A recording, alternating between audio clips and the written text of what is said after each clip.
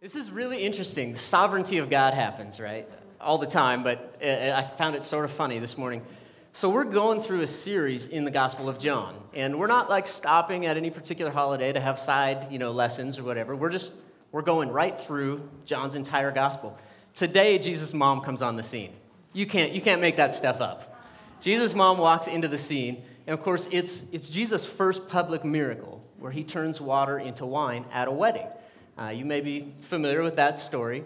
And I think sometimes the significance of the story of his mom's role is a little bit undervalued. Because what we're going to see is she basically forces him to go public with his ministry in a way that kind of only your mom really could do. Because sometimes Mama Bear's got to give the cubs a little nudge, you know what I mean? And Jesus' mom does that very thing, actually, in his life, which is really funny. So, if you've ever been sort of slow to act on some of your life goals or dreams, don't worry about it. Jesus' mom had to give him a nudge, too. And if you're a mom wondering, should I kick my 27-year-old millennial out? Maybe the answer is yes. I don't know. You got to decide that. But Jesus' mom gave him a shove, so I'm gonna give you permission to do what you need to do, because you're the mom, and I certainly wouldn't second guess it. So we're going to be in John chapter 2. We'll start in verse 1. So if you got your John journal handy, and I see several of you have your fake digital Bibles handy, good. It might be a good idea to just turn to the first blank page in your journal if you're taking notes, and maybe just write down the verses that we're covering. If you don't have one and you want one, I promise not to mock you for jumping up and grabbing one in the back. If you need a heading for this, you could go with Jesus turns water into wine, or water into wine. Might help you keep it organized. So I'm just going to read the story, and then we'll talk about a few things. This is what it says in verse 1. It says, on the third day, so you remember last week Jesus called his first disciples, and they've traveled 3 days to get to this wedding. On the third day, a wedding took place in Cana in Galilee. Jesus' mother was there, and Jesus and his disciples had also been invited to the wedding. When the wine was gone, Jesus' mother said to him, "They have no more wine." "Woman, why do you involve me?" It reads like, "Woman?" Right? We'll get to that. Jesus replied, "Woman, why do you involve me?" Jesus replied, "My time has not yet come." His mother said to the servants, "Do whatever he tells you."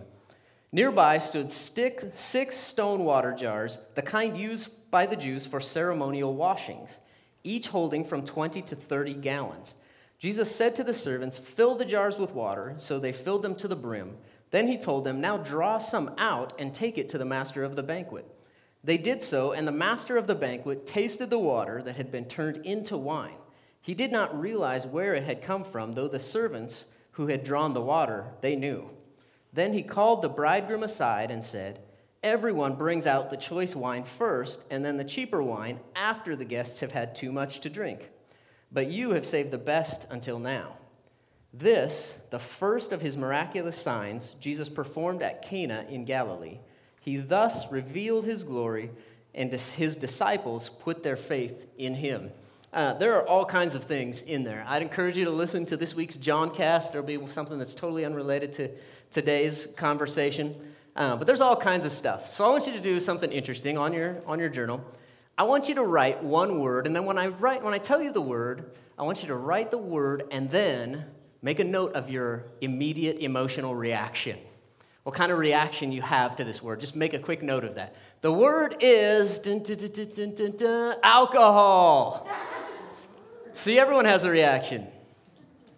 It could be all over the place, all kinds of different reactions. But what is like the primary kind of prevailing emotion that you have? Now, I just want to be clear. This story is not about alcohol. Just to be clear, I'm certain that someone has taken the story and tried to make a point out of it.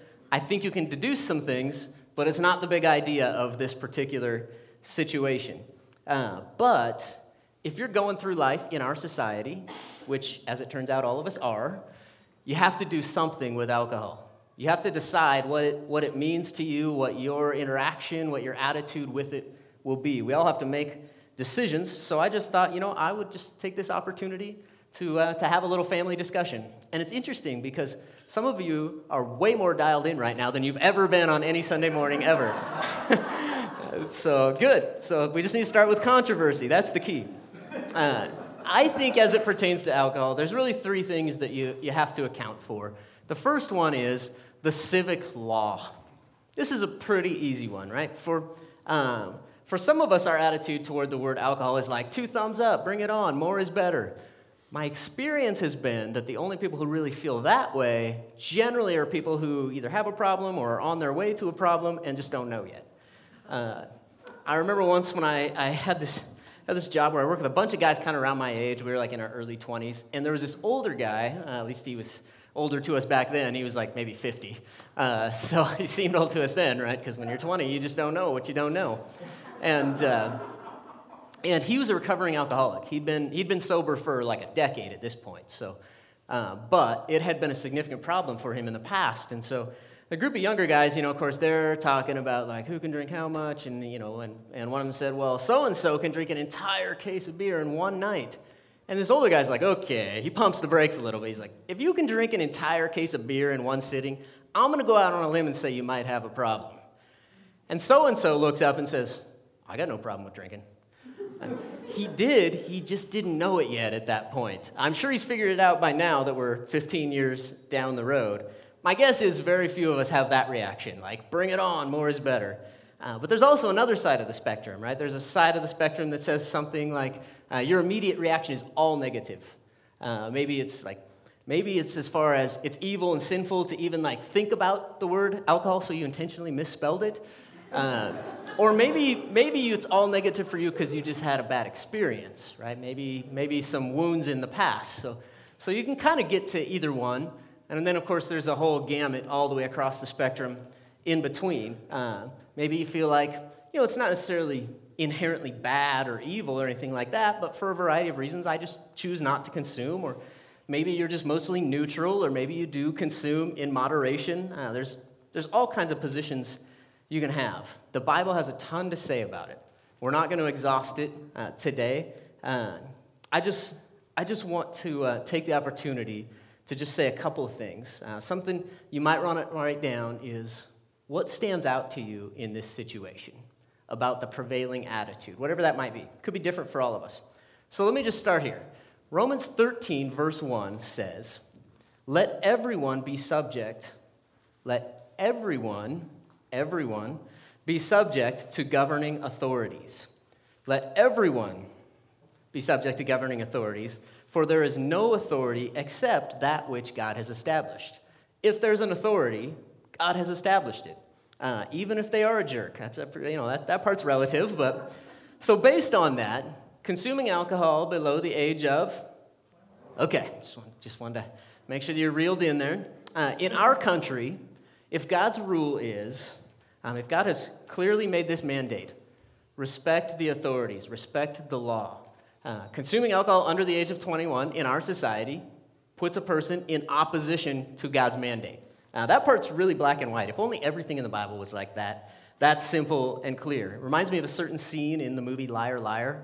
Don't break the law, right? You know the one. I can't really go into full detail. If we consume alcohol illegally, then whether we've drank too much, whether we're drunk, or whatever your view on that is, if we do it illegally, then we're in opposition to what God has instructed us. That one's pretty easy. God's never really interested in our rebellion, at least not in a good way. In 1 Samuel 15, God actually compares rebellion to the sin of witchcraft, which has always been kind of a weird one for me. I'm not even 100% clear, exactly, what that could possibly look like in the parallel. But at a bare minimum, God's expectation for his kids is that we will be honorable citizens above reproach. I think we can all get on board with that. So you got to deal with the civic law. That one's pretty clear. And we have this interesting culture in America, because up until the 20th century, Christians interacted with alcohol totally different, in a completely different way than we do today, than we have in the last 100 years. Historically speaking, people didn't go to bars to drown their sorrows in alcohol and ignore their reality. That wasn't like historically a norm, a cultural norm. But today, bars have become a place where a lot of Americans, not all, but a lot of them go to get drunk and hook up. It doesn't take much of a moral compass to identify that as maybe not the best idea, right? I think we can all cross that bridge pretty easily. Historically, what alcohol would have been used for, wine specifically, was celebrations, feasts, and yes, communion. Even communion. I know, for some of us that's sensitive, but what happened in the 20th century in America, if you studied 20th century history, like the late 1800s and through the 1900s, a variety of factors, including the Great Depression, was one of them, in our society just created a lot of pressure, a lot of stress, and men, specifically more than women, began to abuse alcohol profusely. Now, some of you maybe have a family history in this area, and you're like, yeah, you don't have to tell me about it. It's still having its effects on my family. But it led to a variety of social problems, abuses, even economic problems, kind of the erosion of the family structure. And the result was, what we did as a society was we said, okay, well, let's ban it, all right? Because if it's not working, like if someone drank too much and got in a car crash, we should definitely ban cars. That was sort of the knee-jerk reaction we went to. Well, it's causing these problems, so let's just ban it. And so prohibition happened, but also there was something else that happened, a different type of prohibition that happened within the church. Now, our federal government eventually repealed prohibition, but it became very religiously taboo to consume alcohol in the church. That was kind of the attitude. So my question is, if consumption of alcohol is causing widespread corruption and abuses and destruction and things like infidelity and even bankruptcy for people and just general destruction, does it make sense to steer clear of it? Yes. Yes and amen. If it's causing problems, by all means, steer clear of it. But my experience has also been legislating morality almost never works. It just creates a whole new set of problems, right? Because you say the rule, don't do that, and guess what the first thing most of us want to do is? It calls attention to it. I would just say to a person, listen, if alcohol has the potential of turning your life into a dumpster fire, by all means, restrict yourself from consuming it. There's nothing wrong with that. That's a great idea. It makes sense. So what happened during Prohibition was a guy named Thomas Welch, probably rings a bell, even if you have no idea who he is, you probably see where we're going. He invented grape juice. Now, I would have thought grape juice would have been invented a long time before that. I'm sort of skeptical as to whether or not he actually invented it, but he popularized it. So that, this is kind of interesting, he created this grape juice and began selling it so that there would be a legal way to observe communion in churches. And so the reason we have grape juice when we observe communion here, and the reason is we apparently are just like the byproduct of his marketing scheme, because a lot of streams of Christianity went back to using wine. But before that, virtually all of them did. It was normative, including Jesus. Even at the Last Supper, even Jesus did. So I guess probably the high-level point I would make is that the Bible does not demand abstinence from alcohol. You can look for it, but it's not there. Do I think it's a good idea? If you feel like in your circumstance, this might not be the best thing for me, do I think it's a good idea to abstain? Yeah, I think it's a good idea. Just like I should probably abstain from overeating this afternoon, but we'll see how it goes. We don't see Jesus consume in this story, but he did create it and then pass it off to people. I mean, that's about as close of an endorsement as he could give without actually throwing it down. So here's what the Bible does say about alcohol. I'll just point out a couple verses. There are many. Galatians 5, verses 19 and 21. It's a section where Paul is comparing godly living to fleshly or ungodly living. He says, the acts of the flesh are obvious. So obvious that you don't even need a list, and then he goes on to make a list, which is kind of funny. The acts of the flesh are obvious. Sexual immorality, impurity, debauchery, idolatry, and witchcraft. Hatred, discord, jealousy, fits of rage, God bless you. Selfish ambition, dissensions, factions and envy, drunkenness, orgies, and the like. I warn you, as I did before, that those who live like this will not inherit the kingdom of God. Here's what I find interesting about that list. It doesn't take a strong moral compass to sort of identify those things as out of bounds as far as God is concerned. But drunkenness is the perfect gateway to everything else on that list. You notice that? Now, drunkenness doesn't necessarily lead to all of those things, but it certainly could till the soil for the other things on that list. Ephesians 5:6 says, if you need it like really spelled out, do not get drunk on wine, which leads to debauchery. Instead, be filled with the Spirit. Don't be filled with spirits, be filled with the Spirit.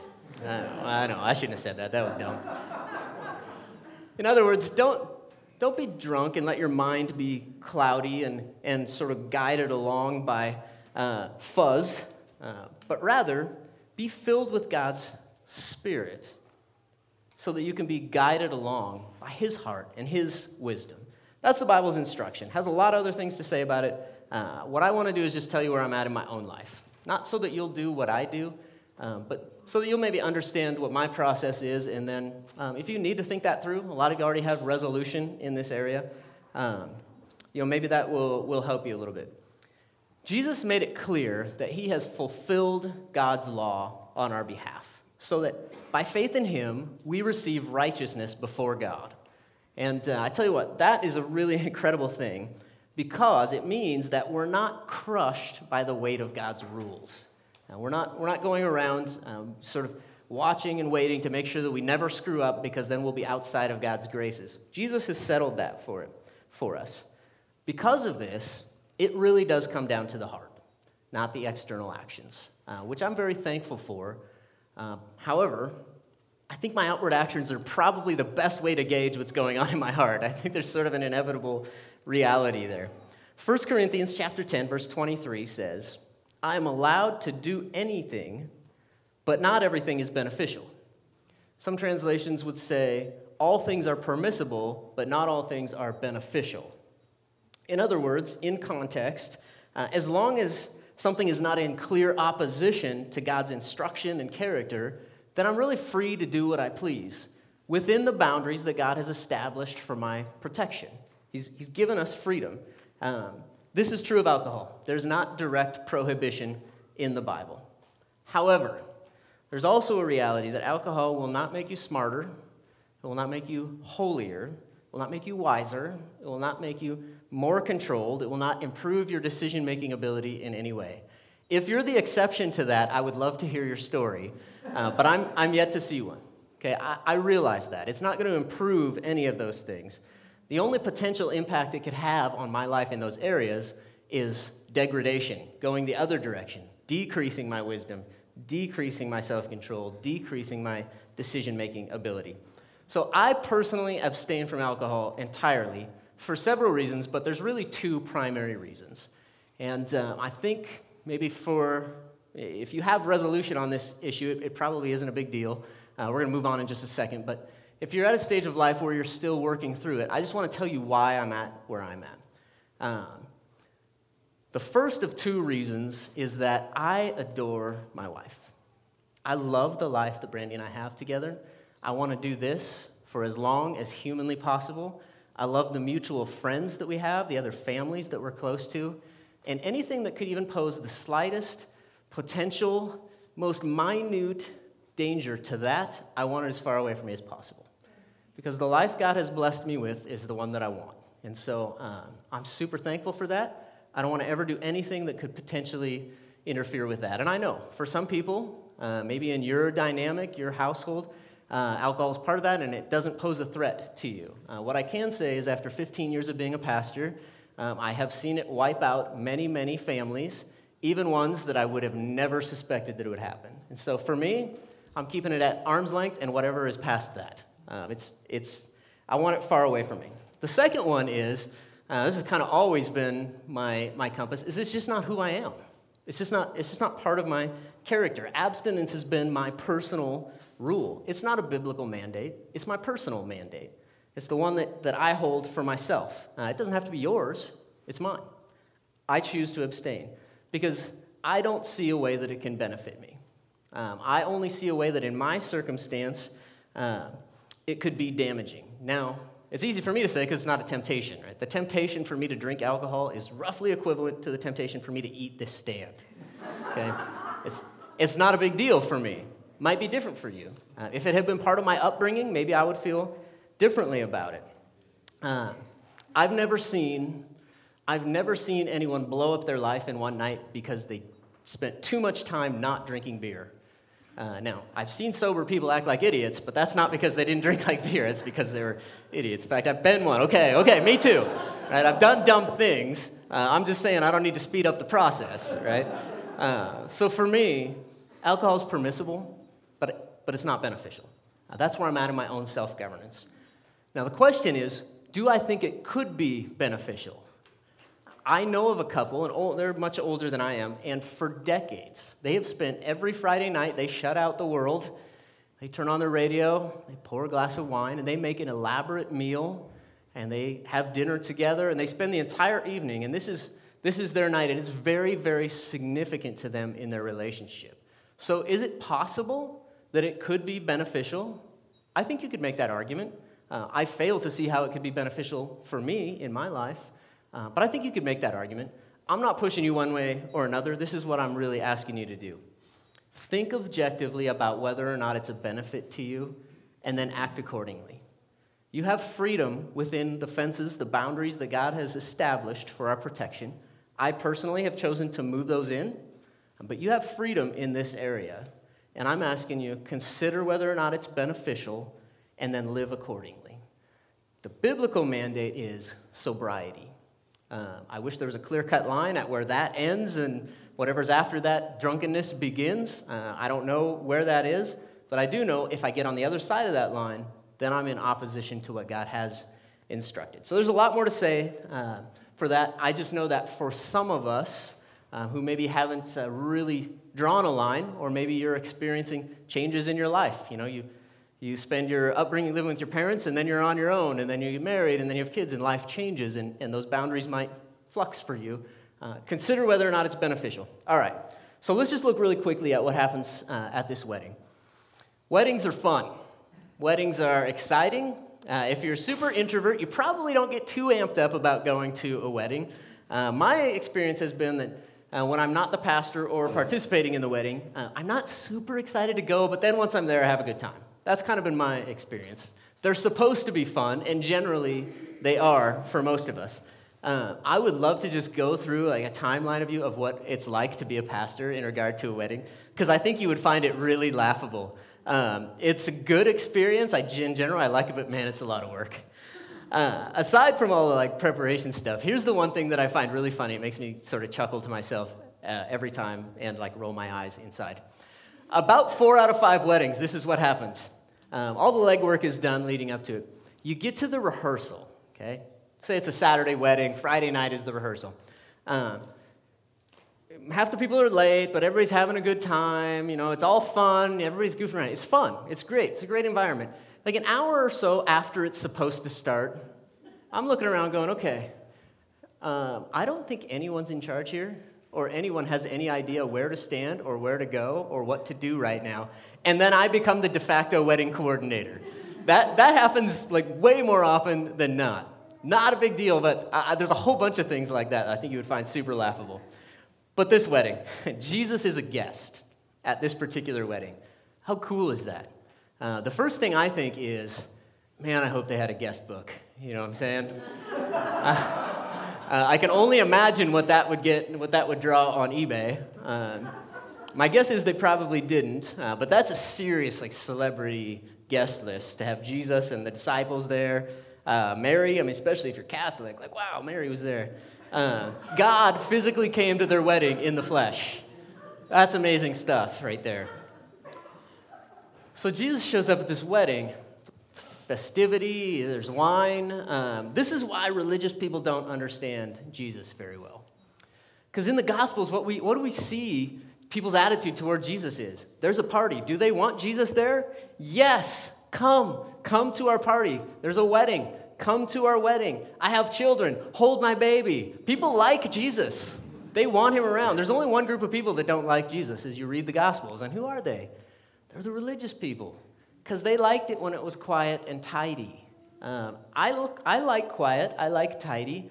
I just don't want to be on like the wrong side of this particular issue. You know what I'm saying? I want Jesus to feel invited into my world and into the things that I do. That might just be something, to kind of like pray about in your own personal life, because I realize if you've been a long-time Christian, as I have, you and I are in far more danger of becoming like the religious people, the Pharisees, than we are in danger of becoming like the sinners and tax collectors. We're much closer to the other people, so, something to keep your finger on the pulse of. Keep an eye out. So that's just some food for thought. So Jesus shows up with his posse, and the wine runs out. And he has what I think, as I sort of see it play out in my mind, is just a hilarious interaction with his mom, with Mary. In their culture, running out of wine is a big problem.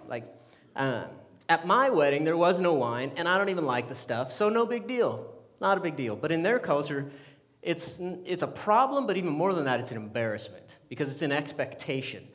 So Jesus' mother freaks out, and she comes to him in verse 3, and she says, "They have no more wine." And Jesus responds in a manner that reads really funny in English. "Woman, why do you involve me? Why are you telling me? Why are you bothering me with this?" There's like at least a half a dozen husbands who just got themselves a new life verse. This will be rolling off the tongue in a household near you very soon, I'm sure. I don't know what else to do with that. Here's what's funny about it. I read that, and it sounds funny. It's funny. So I looked it up in Greek. I'm not a Greek scholar, but I do know how to use the tools that were created by scholars. And the word woman is the Greek word gune. And it means woman. There was no way around it for me. It means woman. I tried to figure out what that is. It anyway, in their culture, it would have been much more a term of respect. You could probably think of it more like the word ma'am, actually. Would probably be the closest word in our language that I could think of. In their time, referring to someone this way would have been respectful. We're very sensitive to these kinds of things in our culture, regardless of how you feel about that. I think we're all aware of the fact that political correctness is really important. Sometimes we walk on eggshells. That wasn't really an issue for them. Just know that for them, it's a little bit more of a term of endearment or respect than it would be for us. So you got to appreciate what happens here, though. Mary comes to Jesus and she says, "Jesus, there's no more wine. Do something." And he says, "Well, why are you telling me?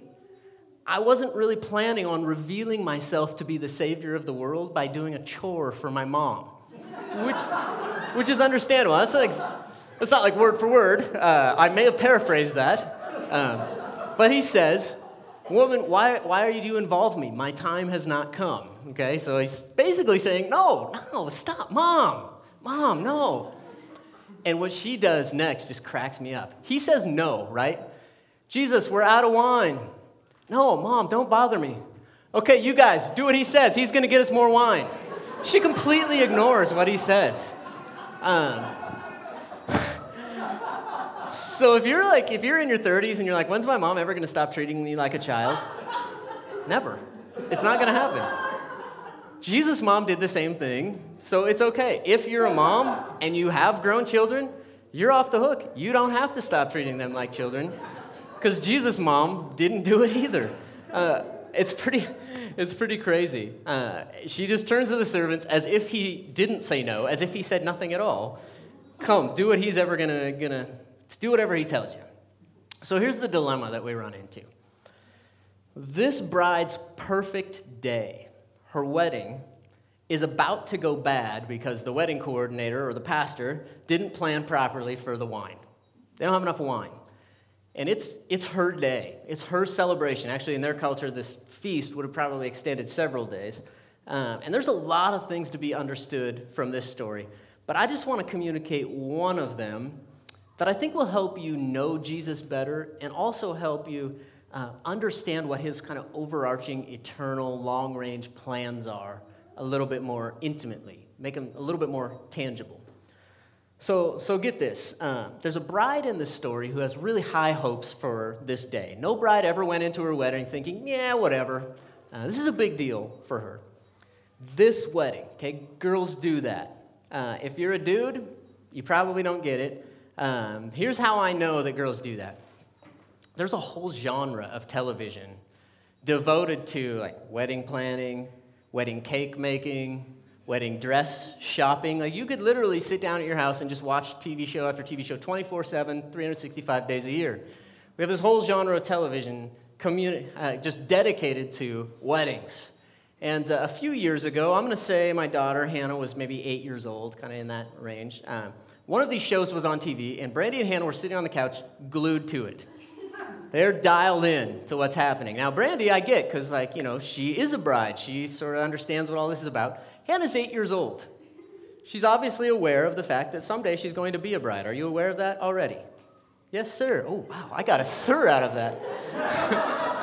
Wow. That is literally a first. Who are you? What have you done with my daughter? So they're sitting there watching it, and our older son, Micah, who happens to also be sitting right here, he walks into the living room. He stands right in front of the couch, and he turns toward the TV, and he sees what he's on, and then immediately walks back out the same way that he came in, because he realized this is not something I want to get tangled up in. Because he doesn't understand. But the girls understand. This young lady understands that. This is a big, big deal to her, okay? I don't get it because I'm an oblivious guy, but to this young lady, running out of wine is about the same as running out of oxygen in terms of importance to her. So the question I have as it pertains to this wedding is, why would the Savior of the world decide that he's going to reveal who he is? He's going to reveal himself to be the Messiah, the Savior of the world, and he's going to initiate his public ministry in such a simple, practical, somewhat unspectacular way. With it's a public miracle, but only a few people know about it, and it's not like it's world-changing. Like, these people just have a better beverage. Why would he start his ministry in that way? I can think of far more spectacular things. And the reason that I would suggest, as I look at the overarching narrative of the Scripture, is that weddings and marriage, but specifically weddings, are like a faint echo of what God's eternal kingdom will be like for us. It's the closest snapshot that we have. In the book of Colossians, Paul actually talks about this idea that now in this life, we see, the verbiage he uses is a dim reflection, but then when we're in eternity, we'll see clearly. Now for them, he's using the language of like looking in a mirror. For them, they didn't have crystal clear glass mirrors like we have. What they would have had would be like polished pieces of metal. So you could kind of see, but it's not like you could see your nose hairs in it like we can today. Okay, that's not a problem for you. Good. So he uses this imagery of, now we see a dim reflection, but in eternity we'll see clearly. And throughout Scripture, we see the wedding or the perfect, uncorrupted union between a husband and a wife. We see that as imagery for what our relationship will be to God in eternity. It really is a beautiful picture, and it makes sense why Jesus would use this to initiate his ministry. The perfect, unspoiled union between husband and wife. It's a snapshot of what heaven will be like. So think about it this way. In the beginning of Genesis, what's the first human interaction we see? It's the union between Adam and Eve, right? Later on, this author, John the Beloved, he wrote the last 5 books of the Bible, chronologically the last 5. If you're flipping through the Bible, it's the last 4 books and the Gospel of John, but chronologically, they were the last ones written. And the Revelation, or the book of Revelation, was actually the very last one. And God gave John a snapshot of what the culmination of human history would be like. Some people deduce all kinds of weird things about it, but he paints a really beautiful picture of what the coming of God's eternal kingdom would be like. And this is what he wrote in Revelation 19, verse 6. He says, "Then I heard what sounded like a great multitude, like the roar of rushing waters, like loud peals of thunder, shouting, 'Hallelujah, for our Lord God Almighty reigns. Let us rejoice and be glad and give him glory, for the wedding of the Lamb has come, and his bride, the church, has made herself ready.'" Throughout Scripture, we see us, the church, referred to as the bride of Christ. And at the culmination of human history, God gives John a picture of the church, the bride of Christ, entering into eternal celebration eternal union with their Savior. So why would Jesus perform his first public miracle by turning water into wine at a wedding? Because heaven's going to be like a wedding party. It's a snapshot that we have, a wedding party where we will be joined together with our Savior forever. We'll be in perfect union, and everything that was wrong will be made right, and old things will pass away. All things will be made new, and there will be no more sin. There will be no more sorrow. Some of the people we love have already beaten us there, but they'll be there too. And heaven will be like the perfect feast with all the people we love on the perfect evening in union with our perfect God forever. What a day that will be. That's good news. I'm excited about that. So here's the big idea that I just want you to take away. Jesus' first miracle shows us what his eternal kingdom will be like. Jesus' first miracle is a snapshot of what his eternal kingdom will be like. A feast where our perfect heavenly Father has met all of our needs and all that has gone wrong has been restored. And we have the opportunity to live in that kingdom forever. In the meantime, as we do this, as we go through life, know that your Savior has made provision for you, that your future is secured, and we're going to do the things that we need to do, and we're going to follow him through this life, but someday, all of that will be left behind. Someday, we will celebrate together. You won't have to get up on Monday morning. You won't have to do the dirty work of being a parent. You'll just get to celebrate. We won't have to pull weeds. We'll just get to celebrate. I thought that might get an amen. I'm looking forward to that. In the meantime, I love being part of this family.